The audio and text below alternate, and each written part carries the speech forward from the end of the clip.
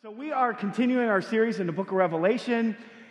Next week, we'll take a break for a few weeks, I think, but I'm really excited about today. So we're done with the letters. You know, we started out in Revelation chapter 1, where we were given a very vivid description of what Jesus looks like. The Apostle John heard a voice behind him, and he turns around, and there's just this crazy description of what Jesus looks like, and I believe it's what he looks like that side of heaven. And so we're given that description in chapter 1. And then Jesus has John write down these letters to 7 churches.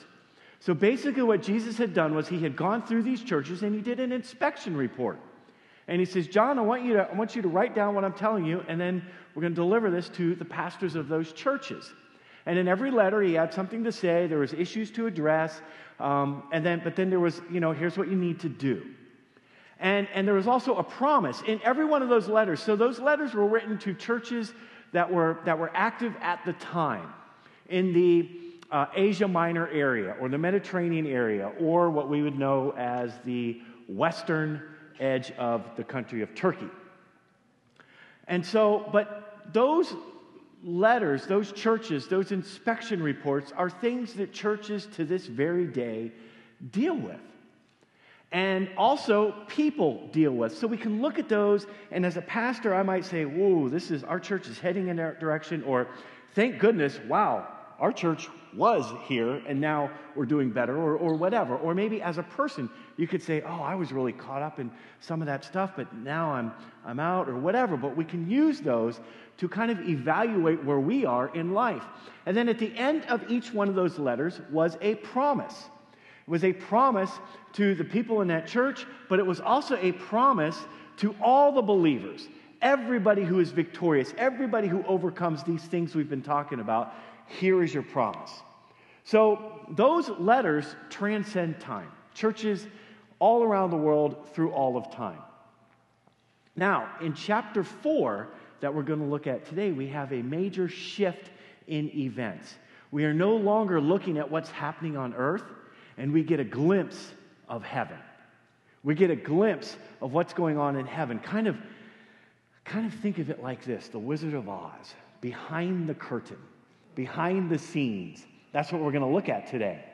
Because Revelations chapter 4 and chapter 5 are a prelude or a precursor to the tribulation period. The tribulation period, Jesus also refers to it as the hour of testing or a time of testing. And it is a 7-year period of time that God's judgment comes upon the earth. And this judgment is for people who are not God's people. People who have denied him, have rejected him, have turned him away. And so prior to this, the church is removed from this hour of testing, from this judgment, and we're called up into heaven. And this is called the rapture. Now, we looked at this a few weeks ago. I have the verse up on the screen, but I'm just going to kind of paraphrase it from 1 Thessalonians chapter 4, and it tells us that Jesus himself will come down from heaven with a commanding shout, and that the trumpet call of God will be heard, and then we will be caught up in the clouds with Jesus forever to spend eternity with him. But we can see from the scriptures, and so there's a lot of kind of theories on when this tribulation period will happen. Well, I believe it's rapture. I believe it's a pre-tribulation rapture, meaning it will happen before the tribulation happens. And so that's how I'm going to teach it. And I will share with you why I believe that. Because I believe that God spares his people from his righteous judgment. And so, if we look at the book of Peter, in 2 Peter chapter 2, Peter actually gives us a little history lesson in God's judgment. And he says this in 2 Peter chapter 2, verse 5. God did not spare the ancient world, except for Noah and the 7 others in his family. Noah warned the world of God's righteous judgment. So God protected Noah when he destroyed the world of ungodly people with a vast flood. Later, God condemned the cities of Sodom and Gomorrah and turned them into heaps of ashes. Which, by the way, you would probably be surprised at what the actual reason why God was unhappy with Sodom and Gomorrah. But he was unhappy with this city. He turned the city into heaps of ashes. He made them an example of what will happen to ungodly people. But God also rescued Lot out of Sodom because he was a righteous man who was sick of the shameful immorality of the wicked people around him. Yes, Lot was a righteous man who was tormented in his soul by the wickedness he saw and heard day after day. So you see, the Lord knows how to rescue godly people from their trials, even while keeping the wicked under punishment until the day of final judgment. So that's something that Peter tells us. Now, the Apostle Paul writes to the church in Thessalonica this in 1 Thessalonians chapter 1. Jesus, whom God raised from the dead, he is the one who has rescued us from the terrors of the coming judgment. And then he says again later on in chapter 5, 1 Thessalonians, for God chose to save us through our Lord Jesus Christ, not to pour out his anger on us. And then we have Jesus, Revelation chapter 3. Because you have obeyed my command to persevere, I will protect you from the great time of testing that will come upon the whole world to test those who belong to this world. So we have the Apostle Peter, the Apostle Paul, and Jesus himself telling us that God will protect us from his wrath that is to come upon the world in this hour of testing. He has protected his people in the past, and he will continue to protect us. Now, to me, that's encouraging. But that does not mean that we will be spared from persecution and suffering and trials and hard times and things of that nature. We are living in a fallen world. We're living in a world where sin is rampant. Things happen, death and disease and destruction and all of this stuff. And that's just a part of life that we have to deal with here on this earth until Jesus comes back. But it does mean that as believers, we never have to fear God's wrath. I heard it, I watched something earlier in the week, and I'll try to remember what it was like, but it was like this. So Jesus died on the cross for us, right? He went through more than we could ever imagine, allowed himself to be beaten and smacked and punched and whipped and nailed to that cross for the forgiveness of our sins, so that the punishment would no longer be upon us, upon those who accept him into their lives. So why would God continue to punish us as his children if we accepted what his son did for us on the cross? Amen? When we mess up, God wants to help us through that. So I don't know if that helps anybody, but we as believers and followers of Jesus do not ever have to fear God's wrath. Maybe there are consequences to some things that we've done, but we don't have to fear God's wrath. So now, it's also interesting to note that the church is no longer mentioned from Revelation chapter 6 until chapter 19. So we're going to look at chapter 4 today, and then sometime here coming up in the next few weeks, we'll look at chapter 5. This is what's happening in the throne room of God. And then the tribulation period will kind of start. We'll look at that in chapter 6. But the church is no longer mentioned. Why is that? Because the church, the body of Christ, is no longer on the earth. We've been caught up. We're in heaven. We're protected from what is to come during this 7-year tribulation period. Now, here's the thing. During that 7 years, many people will get saved. Many people will put their faith in Jesus. They'll say to themselves, whoopsies. Whoops, my mom was right. My dad was right. My grandparents were right. I mean, everybody's gone. All my friends who went to church and I said no are gone. Maybe what they were telling me was right. And they'll put their faith in Jesus. And then also this 7-year period, at some point, salvation will come to the Jewish people. Because right now, it is the time for the Gentiles. It's our time to put our faith into Jesus. And during that 7-year tribulation period, there will be a time, and we'll look at it, when salvation, redemption will be found amongst the Israelites, amongst Israel, God's chosen people. So people will get saved during this tribulation period, and many things will happen to people who put their faith in Jesus, but I just wonder, will they be caught up? Will there be some kind of a rapture for them, like a mid-tribulation rapture or post-tribulation rapture or something of that nature? I'm not too sure, but it's possible. So that's kind of gives you, and then here's the other thing. Those people who get saved during the tribulation period, they're not what we would refer to as part of the church, but they will receive a special homecoming in heaven because they put their faith in Jesus, and they probably be because they put their faith in Jesus during one of the most darkest times on the earth.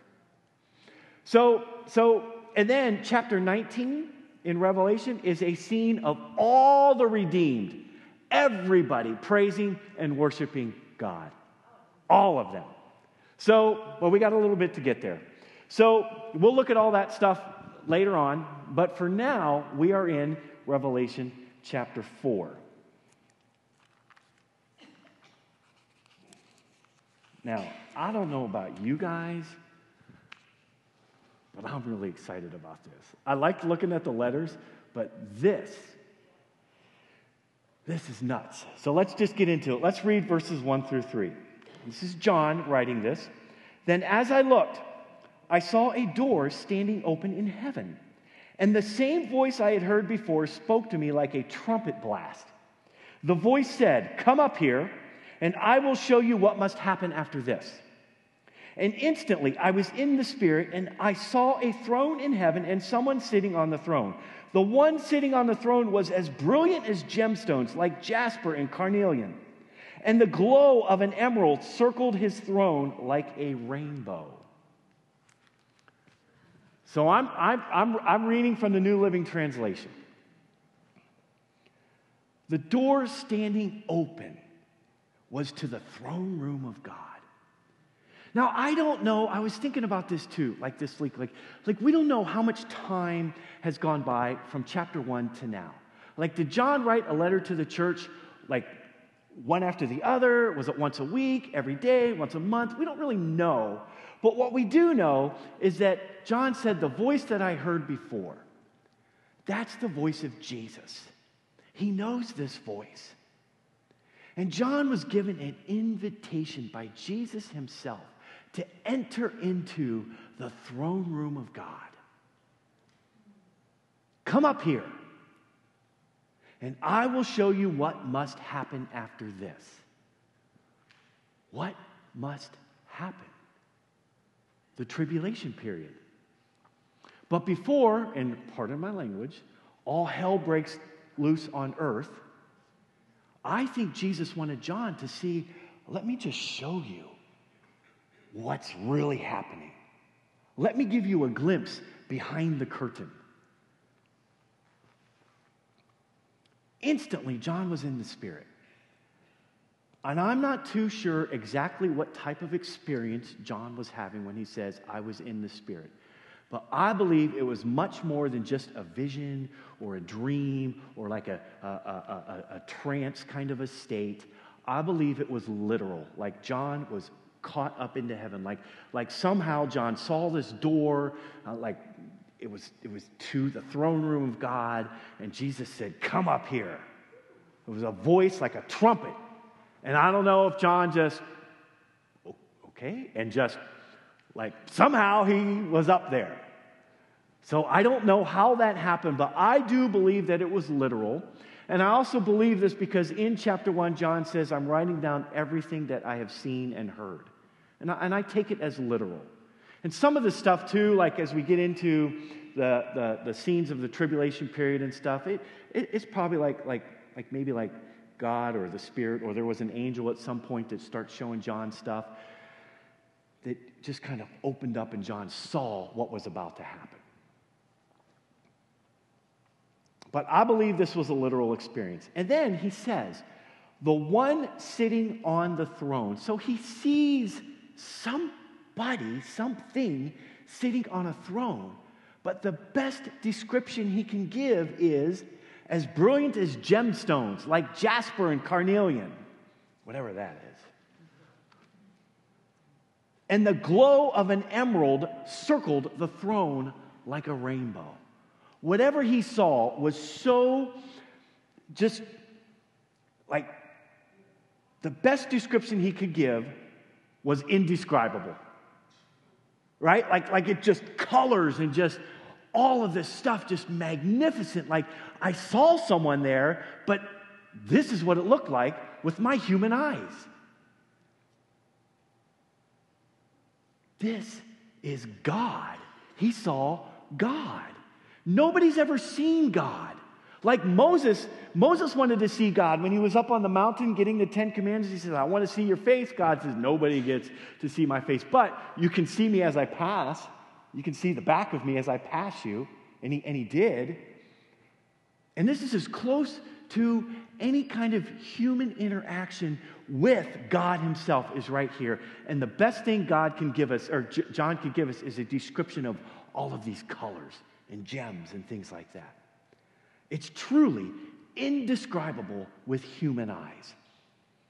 And God, though, is often described as light. In numerous passages in the Psalms, he's described as light. But I'll give you one. In Psalm 104, you are dressed in a robe of light. And then the Old Testament prophet Daniel said this: he reveals deep and mysterious things and knows what lies hidden in darkness, though he is surrounded by light. And then 1 Timothy, this is the Apostle Paul writing to Timothy.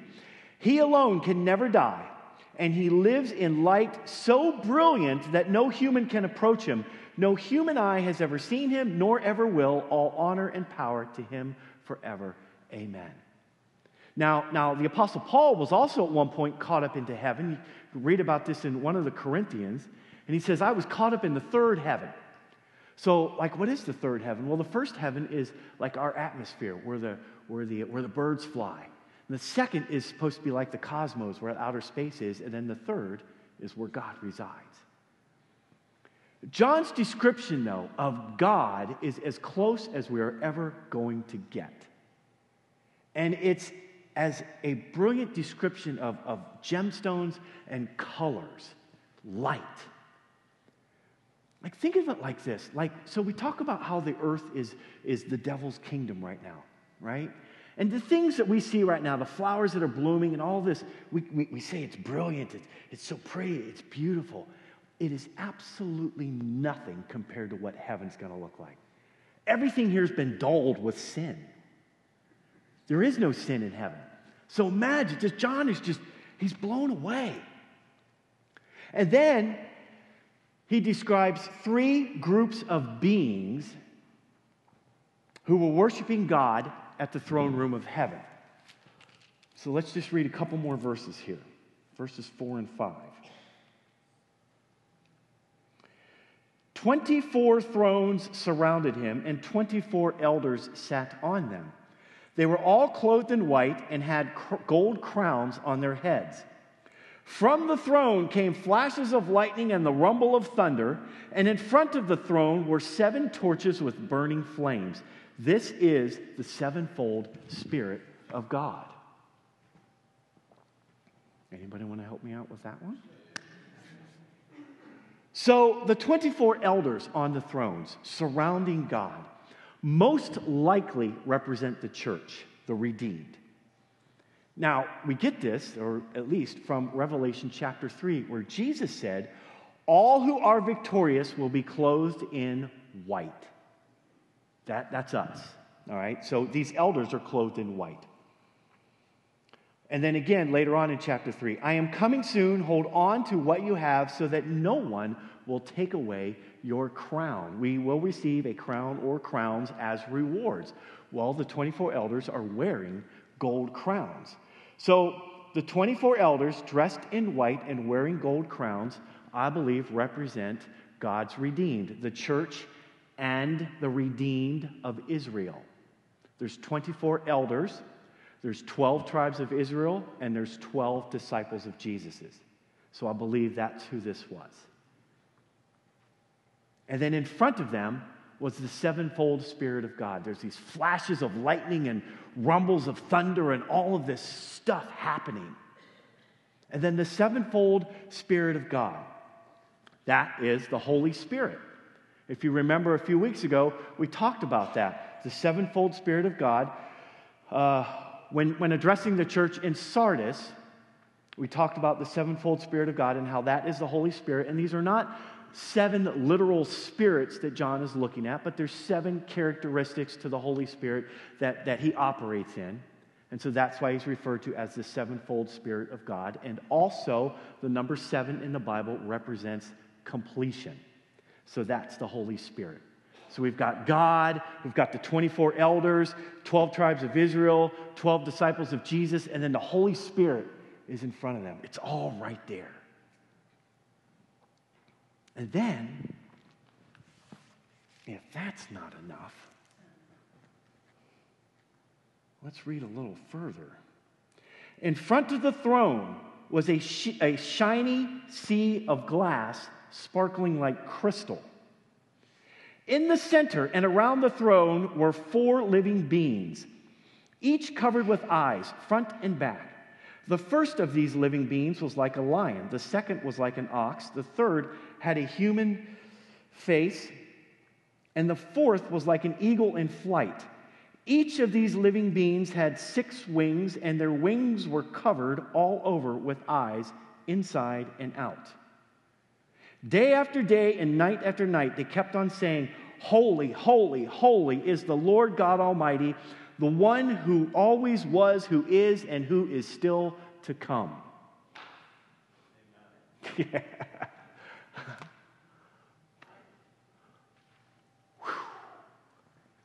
This is the throne room of God, church. Can we just take a minute to think about what we're reading here, to think about what this looks like? Like John was given the honor of entering into the throne room of God. Like you don't just walk in and out of the throne room of God. It was an invitation by Jesus himself. And I truly believe, because after this, the tribulation period, the scenes of that are going to start playing out.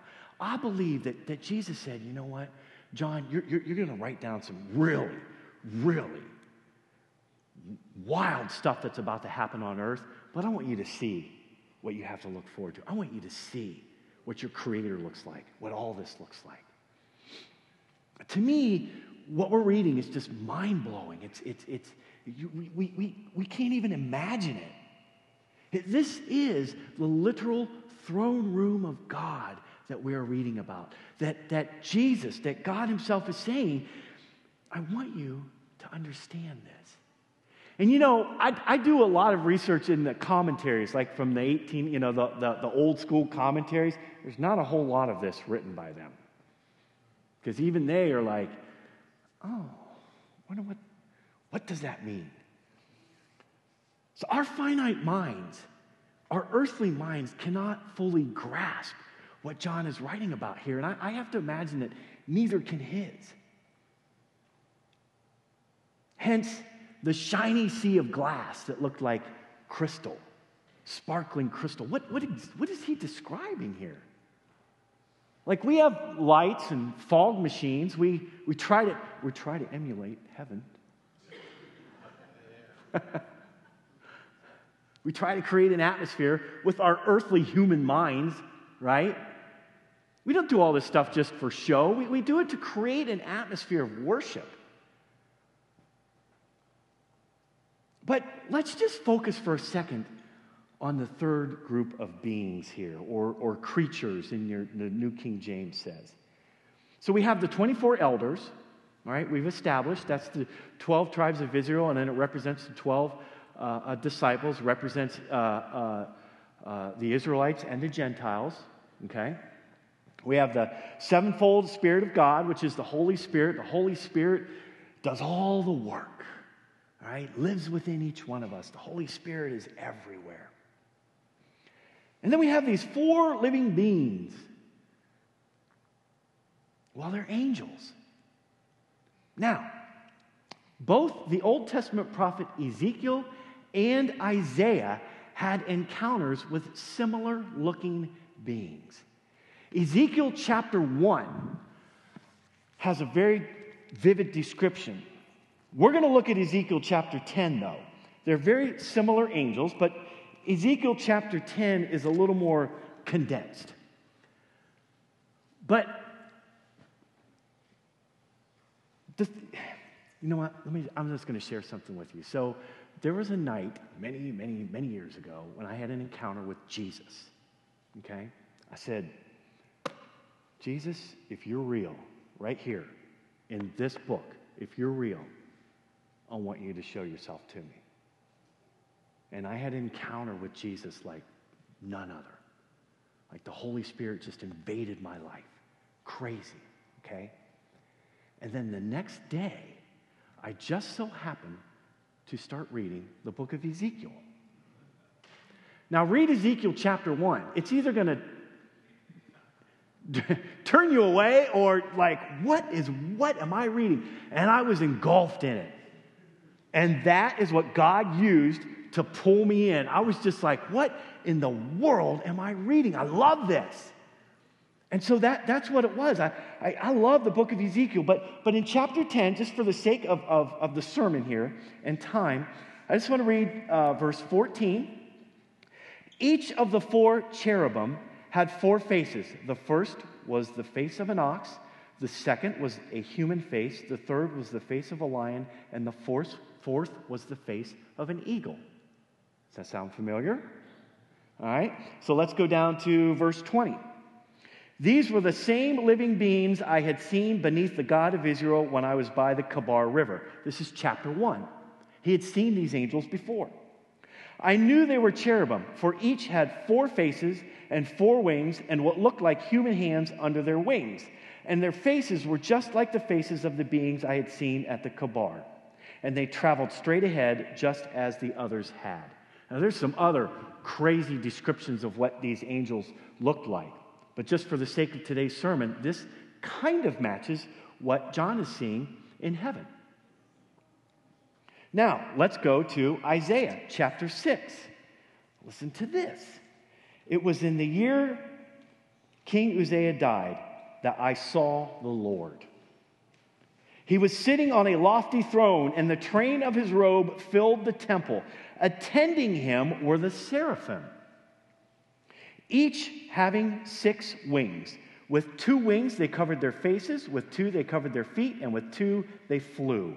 They were calling out to each other, "Holy, holy, holy is the Lord of heaven's armies, and the whole earth is filled with his glory."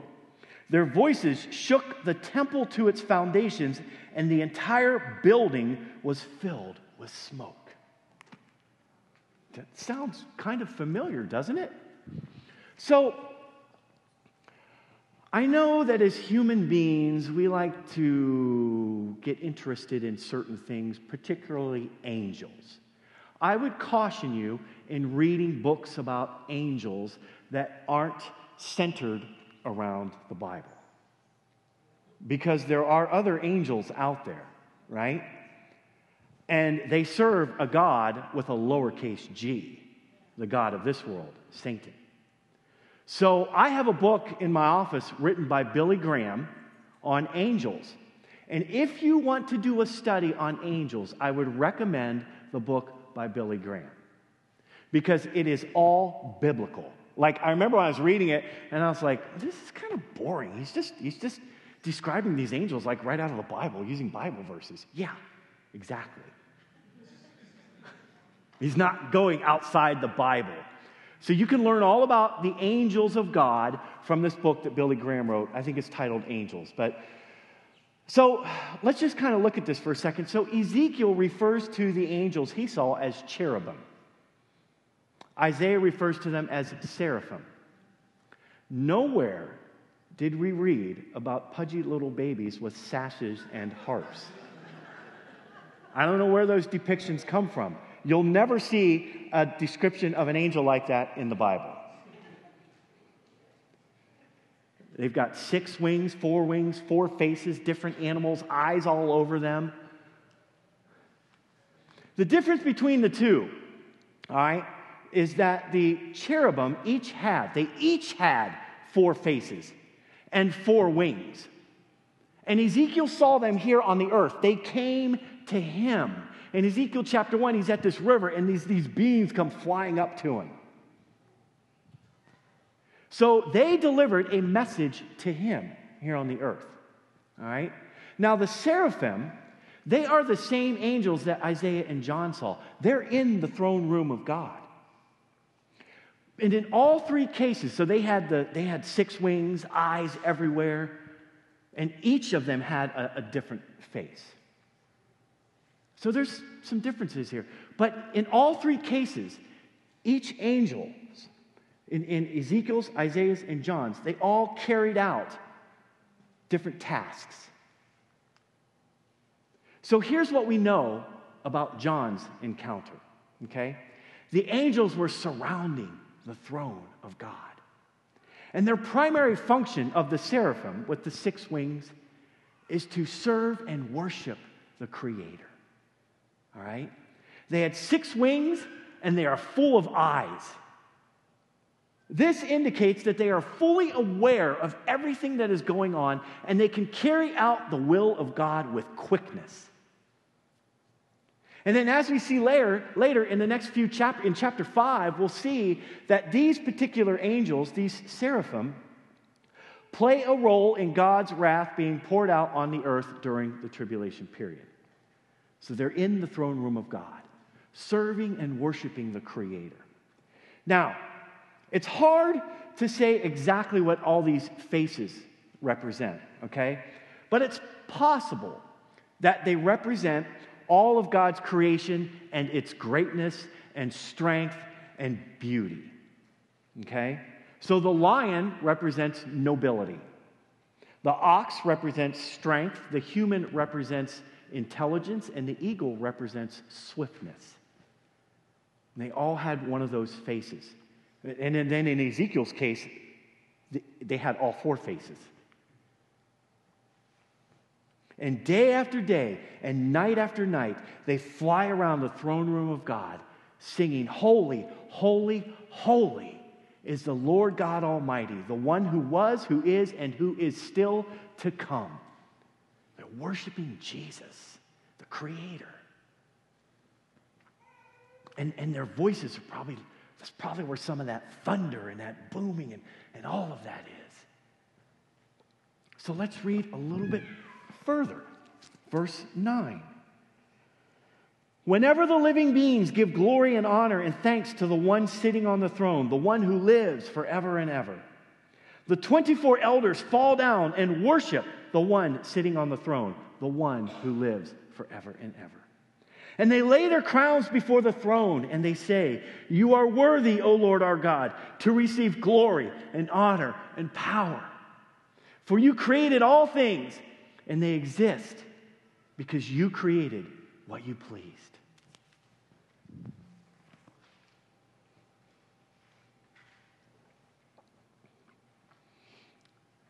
Now remember, the elders represent the redeemed. That's us.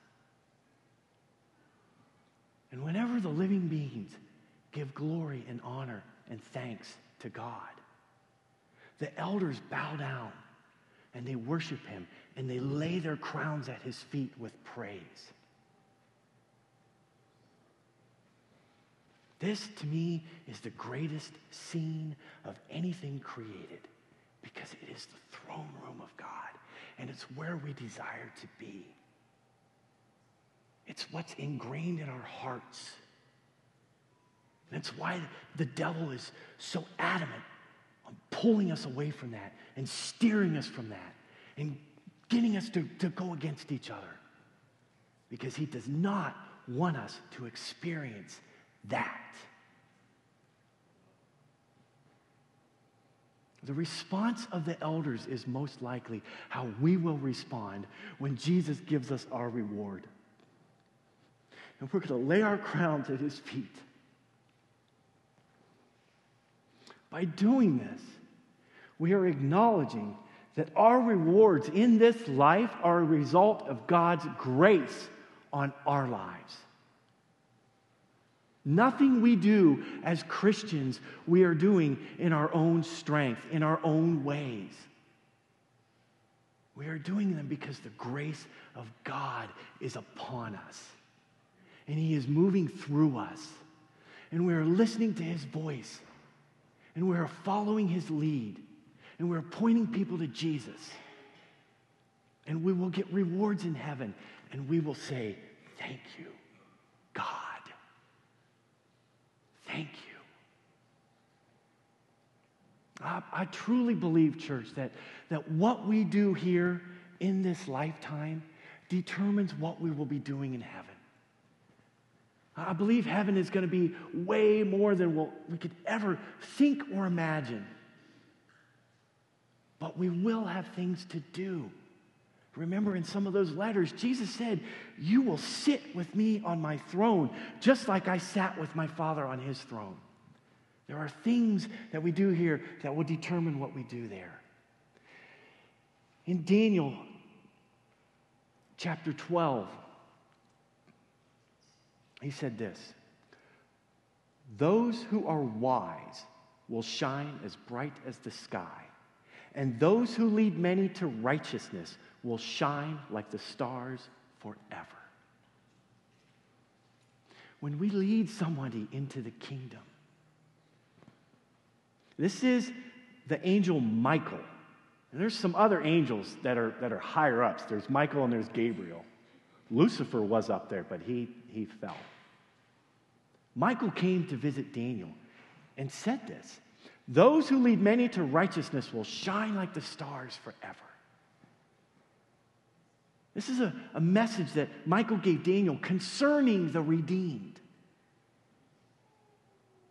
2 John chapter 1 says this, watch out that you do not lose what we have worked so hard to achieve. Be diligent so that you receive your full reward. We can lose these rewards throughout our life, church. You know, as Christians, we are to be telling others about Jesus. We are to be living our lives in a way that point people to Jesus. How do people perceive you in the workplace? How do they perceive you at family gatherings? How do they perceive you when you're having a bad day and you're at the grocery store? Does your life point people to Jesus? Because it isn't easy to always be that person.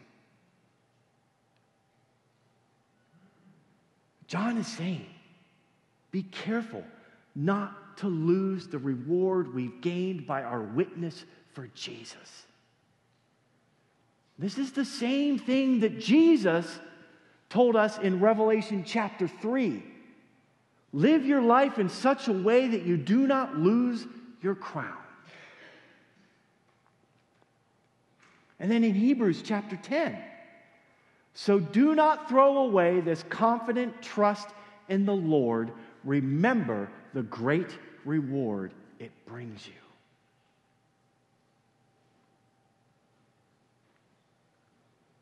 Life can be tough. Life can smack us around. Life can be so unfair that somebody needs to get a piece of what I'm feeling. But as believers in Jesus, we cannot act that way. We cannot gossip. We cannot backbite. We cannot defame another person's character. We cannot talk ill of our supervisors in the break room. We cannot do that, church. We are tarnishing our witness for Jesus when we get caught up in that stuff. It's best just to zip it and look at the soda machine for a minute. Because sometimes the best witness doesn't use words. People will notice, oh, they never get caught up in that. You know, when the lunch bell rings again, they get back to work. and they work hard. I want to be like that person. Our witness will bring others into the kingdom, and that's what Jesus is calling us to do. Many things in this world can deceive us into turning away from our trust in Jesus. And we have to be careful about that. We are given a picture of the throne room of God, and we have an enemy that runs rampant on this earth, who it is his kingdom right now, who does not want us to experience that. And he's got all kinds of shiny objects on this earth to deceive us and to detract us and to keep us from living out the will of God on our lives. Remember the great reward your faith will bring. That's what the writer in Hebrews is telling us. And then listen, here's something to hold on to. If you're in a bad chapter in life right now, Galatians chapter 6. So let's not get tired of doing what is good. At just the right time, we will reap a harvest of blessing if we do not give up. Persevere. Fight through it. Put that smile on. Be that witness. Hold on to Jesus as tight as you can. So in closing, in the Old Testament, God spoke through one of his prophets. This prophet was by the name of Hosea. Hosea had a rough go at it for God. You can read the story. God was not happy with the religious leaders of the day, and he used Hosea to give this message. The religious leaders were not carrying out their role as religious leaders. And the message God had for them was this: my people are being destroyed because they do not know me. The people that I put into place as the leaders for me, God says, are not doing their job. And so now the people don't know me, and they're being destroyed. They're all these little shiny things on the earth. They're worshiping false gods. They're going after things that aren't of me. They're being destroyed, God says. And then in his prayer for the church in Ephesus, this is what the Apostle Paul wrote. I pray for you constantly, asking God, the glorious Father of our Lord Jesus Christ, to give you spiritual wisdom and insight so that you may grow in your knowledge of God. That's why we're doing a series on the book of Revelation, so that we can grow in this knowledge, so that we can understand the weird stuff in the Bible. Like this is wacky stuff, the book of Revelation it is. But the book of Revelation is the fulfillment of Old Testament prophecy, and it all points to Jesus. And when I read Revelation chapter 4, that's where I want to be when it's all said and done with. And this prayer of Paul's, right, it transcends generations. I pray for you constantly that Jesus, that God, gives you spiritual wisdom and insight so that you may grow in your knowledge of God. This prayer is for the church. This prayer is for us. And it is my prayer, too, for us, that we grow in the knowledge of God and in his word. Because without it, we would not be among the redeemed. And this is why we come together on Sundays to learn about the Scriptures. Amen? Let's pray. God, I just want to thank you for giving us that glimpse of where you reside in the throne room. And my prayer is that we have this sense of excitement of what it's going to be like in heaven, that we could never experience here on earth. It's reserved for our eternal destination. And God, I pray that if there's anybody here today that is just struggling, I pray that you would give them the the drive to persevere. Something from what we just talked about today to be rooted in their hearts. That we strive for our eternal destination to be in heaven. That's the vertical part of the cross. But the horizontal part of the cross is that we become good witnesses for Jesus, that we point others to him. We don't need to change people. We just need to point them to Jesus. Let Jesus do the convicting. Let him do the changing.